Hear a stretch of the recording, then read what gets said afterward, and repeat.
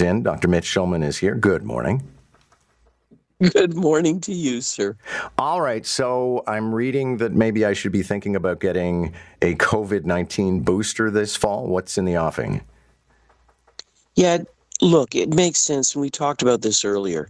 The National Advisory Committee on Immunization, hands off. They're a bunch of scientists who have nothing to do with government. They look at the data and they make recommendations, and they evolve their recommendations as the data changes, as it warrants coming out with new recommendations. And you and I had already discussed this, that I anticipated that we would probably suggested that we get a booster in the fall, and that's what they've come out with. The beauty of NACI is, if you don't want to believe them, that's cool. But you can actually read what they've recommended, you can see the science that they based it on, and you can come to your own conclusions. So there's no hidden agenda here. The data is all out there. You can decide. But the recommendation is going to be, COVID has evolved. It's now a background virus, like the flu, like colds, like RSV. And if you can and you want and you're able to, you should really protect yourself against it the same way you protect yourself against the flu every season. And the same way that the flu evolves each year, so COVID seems to be evolving each year. And the vaccine they're making for the coming fall will be based on the lineages that are circulating now, which aren't the huge changes that we've seen before. You know, oh my God, this is so different. These are minor variations, a lot like what flu does normally too. Every once in a while, flu does make a leap. I suspect COVID will do the same. And the recommendation is, if you haven't had the disease or you haven't been vaccinated in the last 6 months, we're going to suggest that you get a vaccine in the fall to protect you in the fall against all the viruses that will be circulating and the increased risk that always comes with the fall. And remember, a series is at least 2, if not 3 shots of the mRNA vaccines, or having had the disease along with a combination of that. If you've only had 2 shots of the vaccine, you're not vaccinated, and you should know that. I had an interesting conversation not long ago with the author of a book called Ultra-Processed People, and Chris Van Tuliken was advancing the idea that basically ultra-processed food is killing us in 5 different ways, but apparently there is a means of actually building a healthy or not necessarily unhealthy diet out of ultra-processed food.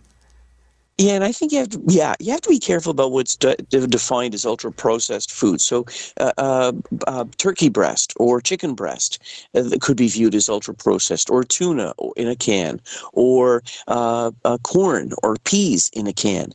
And so in the Journal of Human Nutrition, the American Department of Agriculture put together a healthy diet based on quote-unquote ultra-processed foods. But if they take foods like that, you can understand how at the end of the day, maybe these aren't what we meant by ultra-processed foods. You know, a burrito, chicken breast, these things, depending on how they've been put together. And the key message is not that ultra-processed is good or bad, is that you have to read labels. And if there's stuff on the label that you can't read and don't understand, maybe this doesn't belong in your body. But just because it's been processed doesn't necessarily mean that it's unhealthy. You have to look at the ingredients. The one problem they got into with this quote-unquote ultra-processed diet was high salt, which was a real problem for them, and not enough vitamin D and E and an essential chemical called choline. But that's something that I don't think most of us will run into, because I don't think most of us will only be eating quote-unquote ultra-processed foods. But before you rush out to your local fast food emporium and decide, it's okay to eat ultra-processed foods because these people in the Journal of Human Nutrition said it was, no. What they said was, you have to really read the labels and pick and choose things that are good for you, processed or not. Well, and it's interesting because that's one of the points that was made in that interview with the good doctor was he said, listen, we've been processing food since the beginning of time. I mean, smoked salmon is processed food. It's just, what's the content? Thank you. Exactly. I think people have to be, common sense, unfortunately, isn't common anymore, and that's a problem. So apparently poor air quality and wildfire smoke are combining and giving us eye troubles? Yeah, I don't know about you, but the first thing that goes with me when the air quality falls apart is not my lungs. I don't start wheezing, I don't start coughing, I don't have shortness of breath. My eyes start burning. Now, I do have seasonal allergies, and I'm on medication for it. But if you have allergies and your eyes are where you have your allergies, they're already set up for it. If you have dry eyes, you're already set up for it. And so bad air quality will make the irritation, inflammation, the tearing, the scratchiness of your eyes worse. And that's something you need to be careful of. Now, we don't know the long-term consequences of that. We just don't know. No one's ever looked at something like that.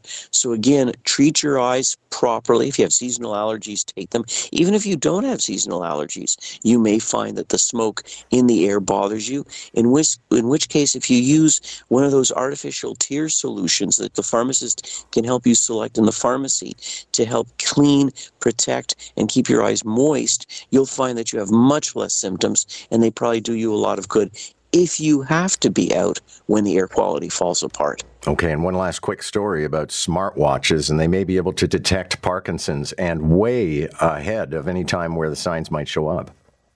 Yeah, this is a fabulous study in Nature Medicine, a huge database of which they could only take a small number, unfortunately. But in using data and artificial intelligence to analyze the data from the rate of acceleration of people who are wearing their smartphones for a week, or smartwatches rather, for a week, they were able to pick up subtle signs of the movement disorder that is part of Parkinson's before it was clinically obvious to either the person or their doctors. Now, obviously, this has to be confirmed in a much larger data set, but if this does work, it has tremendous potential, because one of the problems with Parkinson's is we sort of treat it, but we can't treat it, we can't cure it, we don't really know how we can stop the disease in its tracks. Maybe part of the problem is because of by the time we diagnose it, it's already done so much damage. So maybe if we can pick it up this much earlier, we will be able to treat the disease much more effectively. So early days for this, but definitely a ray of hope. And it just shows you what bringing a focus on a disease, as Michael J. Fox has done with Parkinson's, helps bring money, research, eyes, and interest, and always helps bring us closer to a cure for any disease. Thank you, Dr. Mitch. A pleasure. Have a great day. That's our medical correspondent, Dr. Mitch Shulman, White Coat Wednesdays. Well, every Wednesday at 6:50.